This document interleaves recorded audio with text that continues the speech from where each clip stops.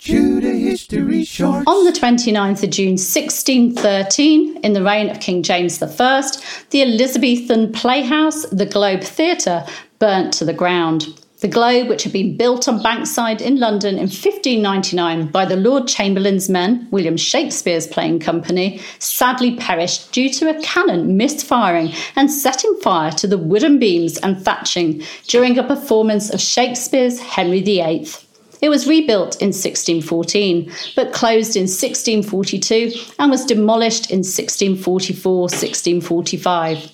In 1987, American director and actor Sam Wanamaker built a replica of the theatre, using records from 1599 and 1614 as a memorial to the original Globe.